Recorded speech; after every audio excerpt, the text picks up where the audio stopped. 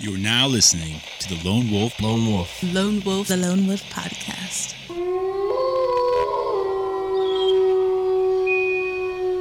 Me and my friends have a friend called Michael. Me and my friends. Well, me and my friends have a message for you, Michael. Me and my friends. Well, come on, Michael. Push a little harder. Try a little more. Get your feet on the floor. Come on, Michael. You can make it if you want to. It's just not the same without you. All right, so everyone, and there's actually people surprisingly listen to this in Sweden and the UK. It's really weird. God bless the internet. But and shout out to those people. Like, I wish I knew who you are, but whoever you are in Sweden and the UK, I appreciate it.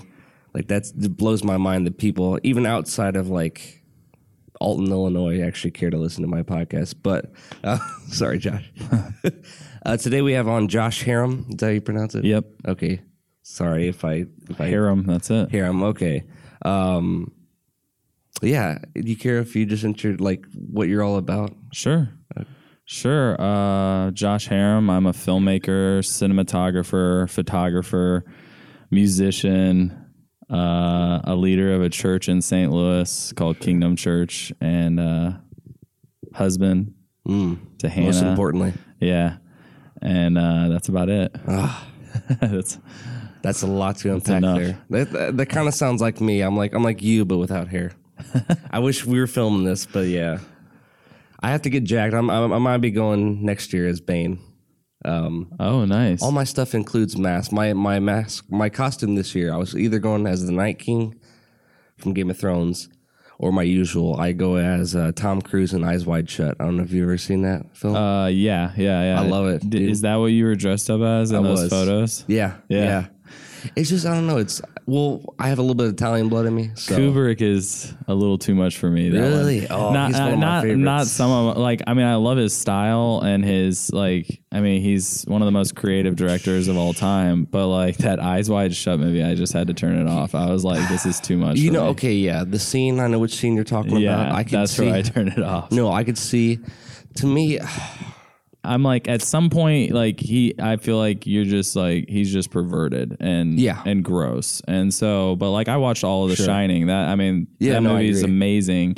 And there's some things in there, like the whole thing with the pig head, that one shot. But you remember?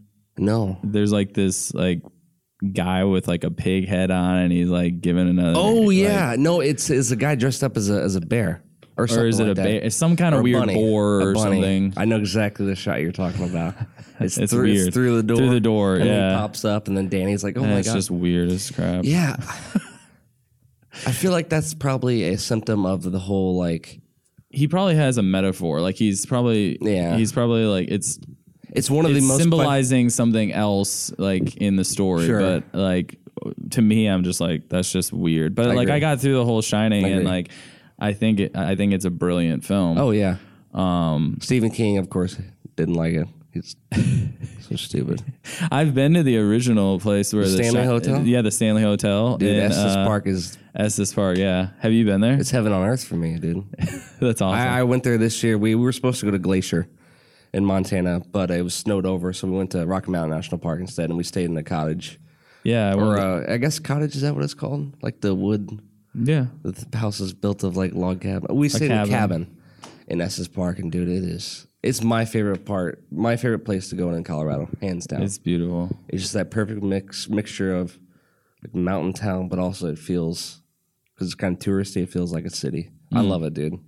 I didn't dress up for Halloween, so I do just because it's fun. Honestly, I know I'm gonna get to a point. I did, yeah. So did you work in that your costume? No. Oh. No, just because I remember last year they were saying that Alton had like a law, at least for Halloween, that you can't wear masks at a business. Really? Just in case someone gets robbed. Oh. Yeah, just for like safety reasons. That makes sense. And plus, I wear a Venetian mask that he wears, and there isn't a mouth hole for it, so it would just be kind of like... weird. I'd have to really project my voice, which was fine, but it might sound weird. Yeah. But I really, I wish I could have, because it's creepy. It's like, it's traditionally Venetian, and even though I'm Italian, I come from Rome, but I have a little bit of Italian blood in me. Yeah, it's traditional Venetian, but it's also when you put a black cape on it, and anything that mimics the human face just creeps people out. Yeah. So yeah, there's multiple reasons why I wanted to wear it but couldn't. But yeah, I guess I'll just transition into one of my questions. Besides all the filmmaking stuff, like obviously God is, I mean, most important in our lives, and like a little bit of me personally, I like to pray because I mean God is the creator. Mm-hmm. So I like to pray to God to just give me a little bit of, like a tinge of His creativity and let me be a channel of Him. But I'll just give you a little bit of story about my kind of upcoming as a Christian. I didn't really have, like I said, I lived under a boulder. My buddy makes a joke. He's like, "Oh, do you live under a rock?" He's like, "Under the rock of Christ." He just makes like a bad joke about that. But yeah, I went to the church when I was like 10. I left it in 2012. I really haven't been part of a church since. I'm more of like, I know it's kind of like a little bit taboo, but I'm more of like, I follow my life in Christ by the Holy Spirit. And I'm really kind of hesitant to churches, even though I do see the fruit of them. But I was part of that for 11 years. But I didn't really have like, it was more just family influenced. But a lot of my growth honestly came after I left the church because I really dug because I was just hurt and confused. It was very controlling. I won't say the name of them. This is kind of how controlling. You don't have to say the name because it's a lot of people's experience. No, so you're true. Your listeners will just fill in their name of their church. No, you're right. A lot of church experiences. You're right. You're right. So like, say if you were going to this church and you want to date your wife now. Yeah. You'd have to tell your quote unquote teacher or discipler. That's what they call it. It's not even a real word. They would have to tell their disciple. The disciplers would meet together and decide if you guys could date or not. And then I wanted to play baseball professionally. And I think if I realized how much work you had to do with anything, I could have actually went somewhere with it. But they were like, oh, yeah, if you leave the church, then your relationship with God will suffer because you're not around us. And it was codependent. Yeah, it's controlling. Really, exactly. So I left. It's the spirit of religion. Yeah, it was Pharisees. They're all about what are you doing, not who are you. Yeah. How is your spirit with God? Yeah, God's always looking at the heart. Exactly. He's always looking at the heart. Even in what you're doing, He's looking at why. Mm-hmm. Why are you doing it more? Exactly. You know, like even when we screw up, we sin. He's not mad at you about the sin. Right. He's looking at why are you in that condition of your heart that you are wanting to do X, Y, or Z? Exactly. Why are you greedy? Why are you lying to that person? Why are you lusting after such and such? Like he's really trying to get to the heart of it. Yeah.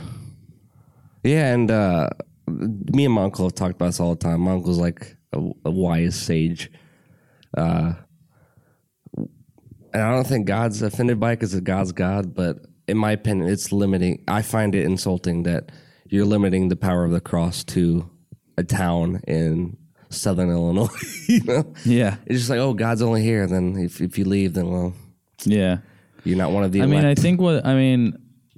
To think best about our brothers and sisters in Christ, like, I think what they were probably getting at is like God didn't mean for, no man is an island. Have you heard of that book? Yeah, by Thomas Merton. I haven't read it, but I've heard of it. So like, we're meant to be in community. The disciples had even stronger community than what we think is like Christian community nowadays. They like gave up all their stuff, right? And just imagine selling everything you have, giving it to some other people to distribute the wealth of among all of you, and then you live together.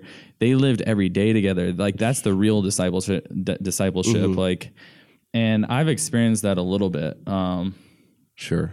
If you want me to go into because I was meaning to talk to you about your faith, and I just no. I like to hear like your background, but like sure. I guess what I was getting at is like I think I'm not a huge person about like you have to be in church to be saved. Like I think that's something that like American Christianity is like if you go to church, then people think you're saved. But there's a lot of unsaved people that only have a mental assent of like, I believe Jesus died on the cross, but did it really affect your life? Did it that word belief? When in the Bible it says like if you confess with your mouth and believe in your heart that Jesus is Lord, you will be saved. Sure. That word belief is actually more of like trusting, clinging to every day, living out. Like I believe in Jesus that he overcame the grave, that he conquered my sin, that he destroyed my the old man, that I'm born again so much that. Like it's like that thing of like on Indiana Jones when this is what I think of when there's that cliff and you can't see the bridge that's going across the not the Raiders of the Lost Ark but the other one Search for the Holy Grail. Okay. And there's that part like near the end where he has to step out and there's nothing there, but like he trusts so much that there's like a bridge there that's just invisible. And that's the kind of trust we have to have in Jesus every day to be saved. And so that's what to believe. But I do think that like we are meant to be in community. Like I think that your elders of that church were right. Like I mean, I'm not going to tell you how to live your life, and I don't judge you because like I understand like people are hurt and you're on your own journey. But like I do think that like. We are meant to be in community. It might not be the type of churches that most people can find, but like true authentic community could look like you and some of your friends getting together, discussing scriptures, discussing how to live like a holy life and pleasing to God. That's church, that's like not like you don't have to go to some service where someone preaches at you. I think that's great. Like listening to teachers and like people who have wisdom and then also worshiping together with songs, hymns, and spiritual songs. But basically my background, like I was born as a missionary kid. Oh, wow. I didn't know that. Yeah. My parents were in Egypt, Turkey, Germany, and Austria. And so I was born in Germany, lived in Austria till I was 5. They were working with Muslim refugees in refugee camps. And they saw people get healed. They saw people give their lives to Jesus. And they even, did some other crazy stuff like smuggle people across the border and stuff like that when they were in trouble. But they moved home. I grew up in Indianapolis, from 5 to 15, and then moved to Birmingham, Alabama. So I've been all over the place. But when I was in Birmingham, that was my high school years, and that's where I really just left my parents' like faith. It was really my parents' faith. Like I believed in Jesus like since I was a kid, but it was more like a mental assent. Like my parents had told me I knew all the stuff and I knew I needed Jesus as a savior, but I didn't have a real legit encounter with him till I was 19. And from ages 16 to 19, I was just running the streets with my friends, like in skateboarding, got into drugs, dealing drugs, stealing. I even like robbed a house once. Like I ended up in jail twice, and through a series of different events that I call like just wake up calls, basically from God, between like meeting a kid who committed suicide, which I might end up telling his story or something in a book, but he took a bunch of LSD and he like hung himself in his closet. And his dad and the paramedics broke down the door and they saved him. They brought him back to life. And he's telling me this story when I was 18, he's 16. But he said, but now I can't eat all this stuff. I have new allergies. I have dyslexia. He can't read anymore. He has all this weird things because the like no oxygen got to his brain for like 5 minutes. And in that moment, something inside of me said, tell him like God loves you and God still has a purpose for your life. But my brain said, well, you do LSD too. How can you say that? Like that's what my brain told me. And I'm like, but there's something deep inside of me that was telling me, no, tell him that. Tell him God loves you. God has a purpose for your life. Right. And my brain told me not to say because it was like, I do LSD too. And at that time, that was like one of my drugs of choice. Right. And so I just said, that sucks. That sucks, bro. Oh, man. And a couple weeks later, he went to jail and committed suicide. And that was one of my wake-up calls. That was where I was like, I know the life I should be living. And it's when you live for Jesus, when you truly live out the freedom and the power of the gospel, then you impact people with life. Sure. Like life and death is in the power of the tongue. That's a real, like, a lot of times that's just metaphorical or something, but it's not. It's like every time we come in contact with another person, like we either are bringing them to life or to death. Sure. I mean, it might not be that day, but if you treat people like crap, like you don't know how close they are to the end, you know? Yeah. And if you can also impact people with life. So that was one of my wake up calls. Like I also overdosed on ecstasy, had a near death experience there. And then did you do did you actually die, experience afterlife? And I didn't experience the afterlife. What I experienced was I was in so much pain. My body was overheating. That's one of the ways you can die on ecstasy. Yeah. There's actually a hole that burns in your spinal cord. Oh, wow. Where your body's temperature regulation is, it's right like between your brain and like in your neck. And what happens is your body temperature just keeps going higher, higher, higher, and a hole just burns right through that. I researched it. And so that's one of the ways you can die on ecstasy. The other way is if you don't drink enough water and your body overheats. The other way is if you drink way too much water too fast, then all your salt content in your blood goes to your stomach and you drown. Oh my goodness. So you either drowned or overheat. Well, I was overheating. I know, it's intense. Like, how I came to Jesus is intense, but basically, so I was overheating. I didn't go to heaven, but my spirit was already leaving my body. I was having an out of body experience, and so I didn't know about all this stuff till after I got saved. But in Ezekiel, he talks about like the silver cord being severed. Yeah. And so I could actually feel like a connection to my body, even though I was like 30 feet above it. And my body was saying to my friend, give me a hug, give me a hug, give me a hug. I thought in my mind, if I can only hold on to one more human, maybe I can stay on this earth. Wow. And so my spirit came back to my body, and then for 4 hours I had to keep drenching myself in water. And so we went to a public pool. I stood in a shower and I just kept drinking water and letting the water run on my body. And after 4 hours of, sounds stupid, but urinating the MDMA out, okay, whatever. 10 times I probably went pee. Sure. Finally, my body calmed down, and I was able to go back home. But that was another wake up call. It was another one of those, like, I'm 18 years old. I'm not invincible. I can die, and it can happen anytime. And I need to live. I need to get right with God. Sure. And so it wasn't right away. Like a couple more months passed by. I kept doing drugs and whatever.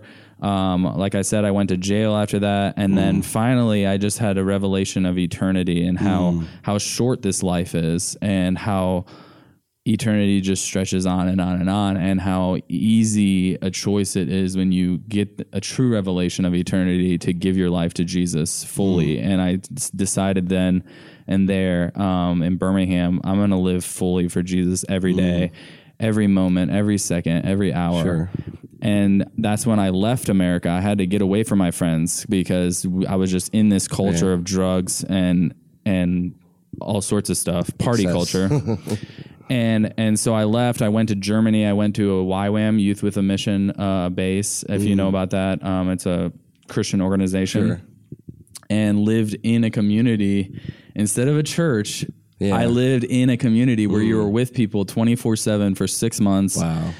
And they taught you, each week would have a different like teaching about, like, 1 week it would be about Holy Spirit, 1 week it would be about evangelism, 1 week it would be about healing and inner healing, and so different things like that. And through that time, that's where I got saved. That's where I got born again. And ever after that, I never looked back. Like, the Bible became real to me. The Bible wasn't a boring book anymore. I read the whole Bible in like 3 months from cover to cover. Holy cow. I just was eating it up, and after that, I became a missionary to India. I lived in India a year, Germany another year, and China a year. That's pretty ballsy too. And I could be wrong. Aren't there certain parts of China where Christianity is illegal? Yeah, the whole thing. Really? Because the whole thing. But it's like Christianity is illegal, but I mean the church is thriving there. Like they're seeing more people come to know Jesus over there than we are here per day. Jeez. But yeah, you had to be a little bit more hush hush if you're a missionary there. Like you have to talk in code whenever you're like texting, or so instead of saying like God, you would because they can spy on like everything. Goodness. So you have to talk like Father wants us to do this or something like that, you know, or instead of like a prayer meeting, you would probably say like something else. Like I forget how we all did it, but that's where I made my first film. In China? Yep. Wow. That's how I got into filmmaking. It was kind of like they started getting like digital SLRs, started getting video into them. And up until then, I was a stills photographer. Sure. I had been since I was like 16. Sure. So I had been doing that for like, I think like 7 years by then. But digital SLRs got video, and I was like, I can make a film, and a documentary seemed pretty easy to handle. Just interview people, and so I made this film called Hope.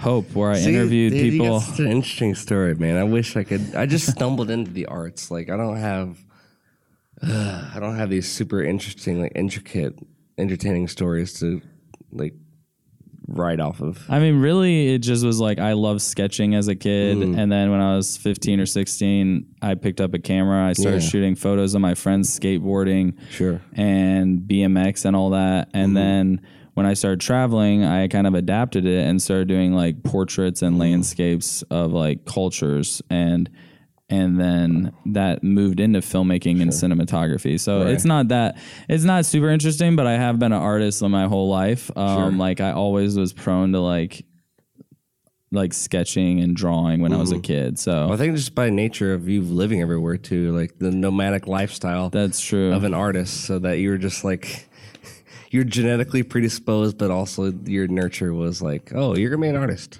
Yeah, you know, you got all these cultures that you could see, but also. Yeah, my brothers actually grew up overseas more than me because I'm the youngest of 4, so I kind of caught the tail end. So I don't remember Germany. I'm the baby too, so I don't remember Germany or Austria that much, but I mean, my siblings are musicians and stuff. None of them are real, like none of them dabbled in the arts though, which is interesting. So and now I've been able to make a career of it. Yeah, I mean, God channels. It's crazy. Like when I'm writing and stuff and just doing creative, I truly feel, and I think it's God. There's been times where I'm writing a script and I write a lot more than I planned on, and I'm like, where in the world is this coming from? Yeah. Like I know my fingers are typing this, but like my brain is in a vacuum. I'm channeling something greater here, and I don't know. That's a great feeling. It's like some people call it the flow state, but I think you're just being a channel for God's wanting you to say something and to do something, and you're opening yourself to His creativity in the universe, and you're channeling Him. Yeah, that's what I think. I don't know.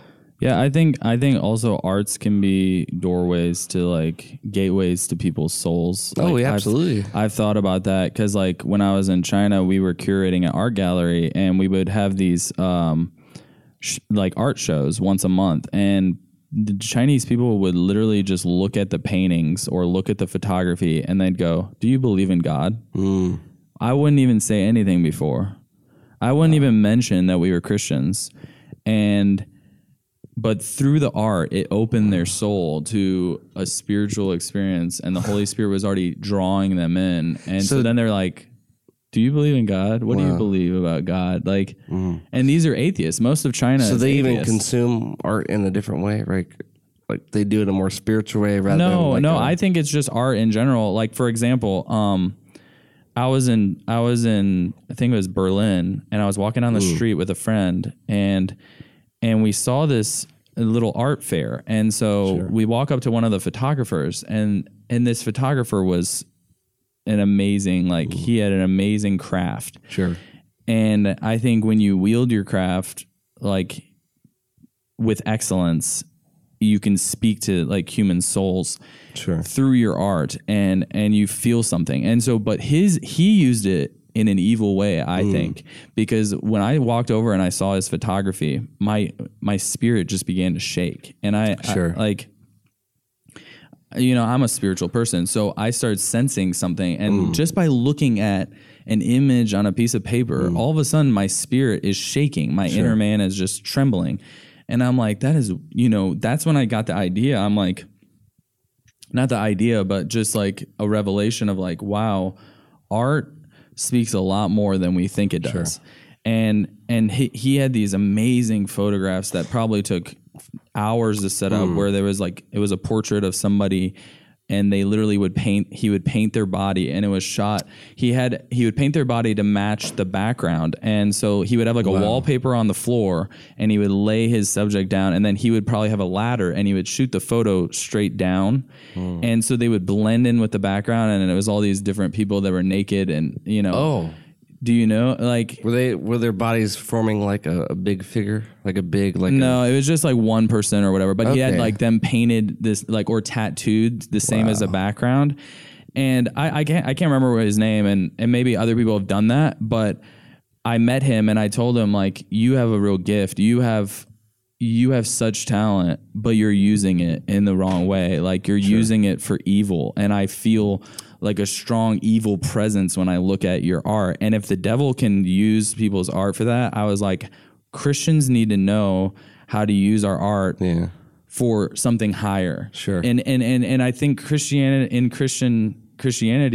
films have just been like corny and cheesy. And we have the budget, but we have the budgets for great films. But for some reason, we just keep making these films that only Christians want to watch. And even then, it's like a type of Christian. Like, I don't want to watch it. I didn't watch any Christian films like ever, because I'm just like, these are horrible. And instead of just making good films empowered by the Holy Spirit to touch like people's hearts, to open them up to their Father, we keep making just corny films, and I want to change that. Well, yeah, it's it's an echo chamber. Like, you're using all the lingo and all these things. Like, people at church is gonna watch. That's why I like Lecrae and Andy Mineo and Reach Records, because their sound and like their style, they're rappers who are Christian. It's not Christian rappers. They're not Christian. I mean, they were a little bit more like that in the early, but now it's just like, because they can pack a stadium. I mean, and they get crap about it, like, oh, you're not a super hardcore. You're not preaching the gospel in every single song. Exactly. Well, you know what? Jesus didn't either. Exactly. Yeah, no, I had to actually unlike, and I like what they're doing, but Rapzilla, I had to unlike them on social media, because all the people who comment on stuff were just they were like the Pharisees. Never read the comments. Oh my goodness, dude, they're like the on Pharisees. Any YouTube video, and if you listen to different sermons or by different pastors that you really respect or preachers, like, don't read the comments, because people will just tear those people apart. Oh my goodness. And my wife and I actually were on a show last year at this time, and it was a cable TV show. I'm not going to mention the person's name who interviewed us, but basically he just wanted to pick a fight the whole time. And then in the comments, people just tore us apart and just called us fake Christians and all sorts of stuff. And I don't know. I don't know why. Fake. You know, you get in a whole debate about that. Well, they think that we're heretics because we want to love people well. Isn't that ridiculous? It's just Jesus preaches love when you actually act on it. It's like, oh my God. Well, yeah. What did he preach on the Sermon on the Mount? Did he tell people that he was going to die on a cross for your sins? No, he didn't. The Sermon on the Mount, you know, is nothing about that. Mm-hmm. And a lot of times he didn't tell anyone what was gonna, like, he would mention it every once in a while. He said he mentioned to people that he was gonna die and go to heaven and send the Holy Spirit and rise again on the third day. Like, he would mention that, but it wasn't the kingdom of God is near. That's what he preached everywhere he went. Sure. And Anyways. No, you're good. And I want to interject here and say that I'm sorry if this dies on me eventually. I think it'll be good for the podcast, but there may be a possibility for those listening that I may have to replace the batteries. Maybe like in the podcast, but I don't know. I think we should be good. But yeah, sorry. I think it'll be good, but I told on with another question. No. I want to keep on this. I should have brought batteries. I have some. I have some. It takes about like 3 AA batteries, but I have some. Yeah, I'm sorry.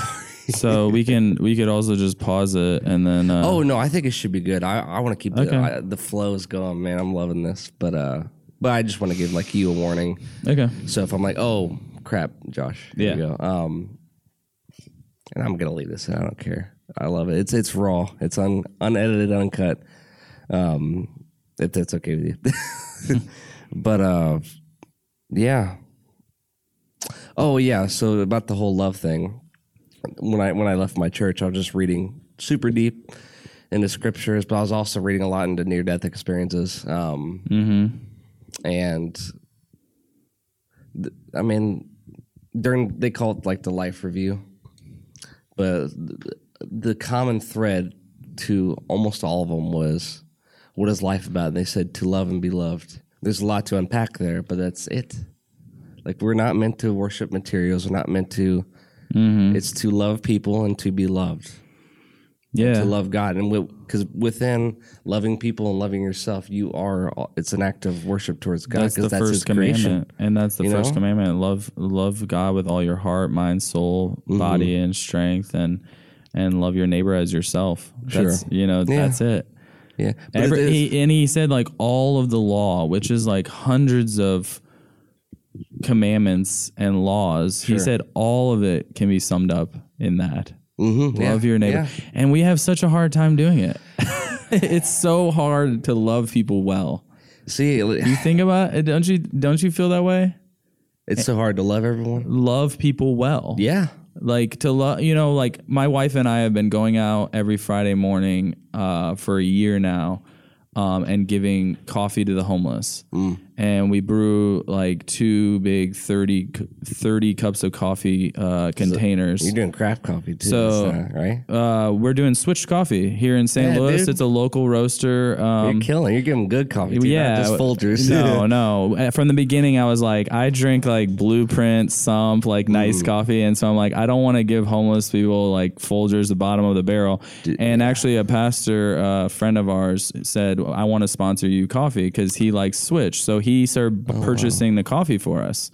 And people donated our coffee urns that brew 30 cups Holy each. Cow. And so we go out there with 60 cups of coffee and creamer and sugar. And a lot of it was self-funded. A lot of it people started giving money to us. And then when it started getting warmer at the beginning of this year, we were like, we can't just do coffee. So we started doing like 70 Gatorade, 70 waters. Wow. Because it's more than just a cup of coffee. Like, some fruit, and some like granola bars and stuff. And really it's about making friendships with people and getting to pray with people. And we're not preaching at people. Like once we have a relationship with them, we can share our faith. But a lot of times we just pray for their needs. A lot of people, homeless people are needy people because they've got a hard life. And so we just like to pray with them, and a lot of people feel the peace and comfort of the Holy Spirit. But like even then what I was getting at is like we've been doing that for almost a year, but I realized how it's so hard to love people well. Like a lot of times they annoy me. A lot of times, I get tired of it, and they've asked me for give me a couple bucks, give me a couple, for a year straight. And then, and then you see them on drugs and you just gave them, and it's like, how do I love these people? Yeah. Tough love is good. Love. It's still love. Yeah. And a lot of times we've had to do that. But also just like, just loving people well, and then loving your enemy is something that is even harder, like to love your enemy is what Jesus said. Like even the pagans can love their friends. Right. I'm calling you to love your enemy. Now, how do we do that? with a lot of discipline. With a lot of political stuff, like there's a program also that my wife and I were part of for a couple months, called the Good Neighbor program here in St. Louis. It's out of this ministry called Oasis International, and they connect you with a refugee family, and you get to go into the refugee family's house and befriend them, because I think the statistic is like 10% of all refugees that come to America, only 10% become befriended by an American family. 90% of them will never meet. So they're pretty ancillary. They just end up meeting other like refugees, and they become friends with the refugees, and they speak their own language. But no American families try to even reach out, and it is hard. Like the family we were with was an Iraqi family, and they didn't speak hardly any English. Only like the younger kids did, but we would go over to their house from time to time and just hang out and just let them know, like, you're welcome in our country. We love you. And God loves you. And God loves you. And but yeah, those are our quote unquote enemies. It's like the people that we've had a war with for 10 years. It's like with any religion, man. Just people tend to fall. It's like, okay, not just religion, but also like cities. People. Okay, yeah, St. Louis per capita is the most dangerous, but you can't hate the entire city like that. Yeah, it's like 2 neighborhoods or whatever. And it's usually gang related. Same with any religion. It's like just because there's extremists in every religion, that doesn't mean they're all bad. Yeah. That's true. Yeah, Oasis. I'm trying to think. Oh, never mind. We used to do, me and my buddy and our friends, we used to do the Horizon homeless shelter. I forget what street that is. I thought it was Oasis. It used to be 2 locations. It used to be Hopeville or the tent camp thing. Yeah. We used to go down there by the levee. Tent City. That's that. Actually, my film is screening with that film. Is that back there? I remember. No, it's been the film was made a couple years ago. Okay. But it's screening at the St. Louis International Film Festival, so and cool. my film is screening with it. That's so neat. So yeah, that film is called Living in Tents. That's the one you just that's the film that my film is called The Man Behind the Murfords, and it's about a street artist in St. Louis who paints this character Murford, a bearded character, but with slogans of hope and love and peace all over the city. And so my film is screening at the St. Louis International Film Festival this Sunday at 1 p.m. at the Zach. Yeah. That's a theater? It's one of the locations that Sliff is using. They have like 8 or 9. Yeah, they got like Tivoli and all that stuff. They've got the Tivoli. They've got a bunch of different places. Wow. See, you get some more reasons why St. Louis, like if you just actually dive into it, it's actually a pretty neat city. Like, and this is just like a side note. I was in Chicago and I went to the art museum there. I'm like, I can't justify paying $20 here where Slam's free. And Slam's awesome, dude. Like, there's so many cool amenities that St. Louis has. CAM, the Contemporary Art Museum, that's free. I've yet to go there. Like, there's, and then right next door to that is another like art gallery that's free. So that's crazy. Yeah, I've yet to go to CAM. I actually, you know what? I hate to say it, but sometimes I kind of scoff at like the super minimalist modern art. If it's like a dot on a canvas, I'm like, that's not art. Yeah, that's lazy. I'm not. So like one thing that I really like ascribe to is like the head, the heart, and the hand. So what I mean by that is like you need to have a good concept, head. Yeah. Thought process behind the art.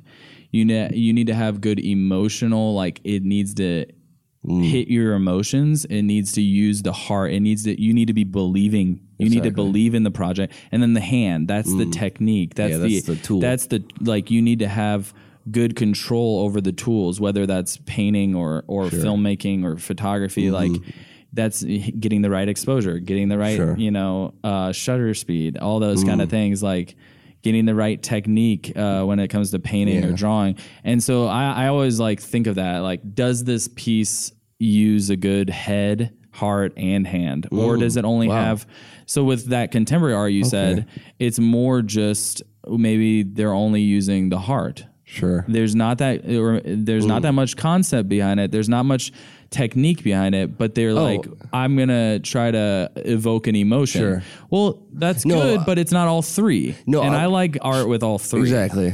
So I guess in that, I typically go towards like Impressionism, the Impressionism era, but also the Renaissance era. I think that's a better version. Best art in my opinion. But I like going to modern art museums because my horizons are expanded on what an art experience or what art can be. I think it's helpful also if you like wear some headphones in like a modern art museum and like the music I think music can kind of bring out a little bit more thoughts. And so like when you're looking at a piece and your mind is just blank and you're kind of like, I don't really understand this, or I'm not getting anything from this. What is the artist even saying?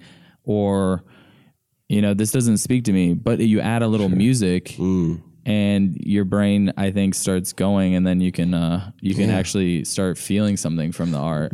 Stay tuned. We'll be right back.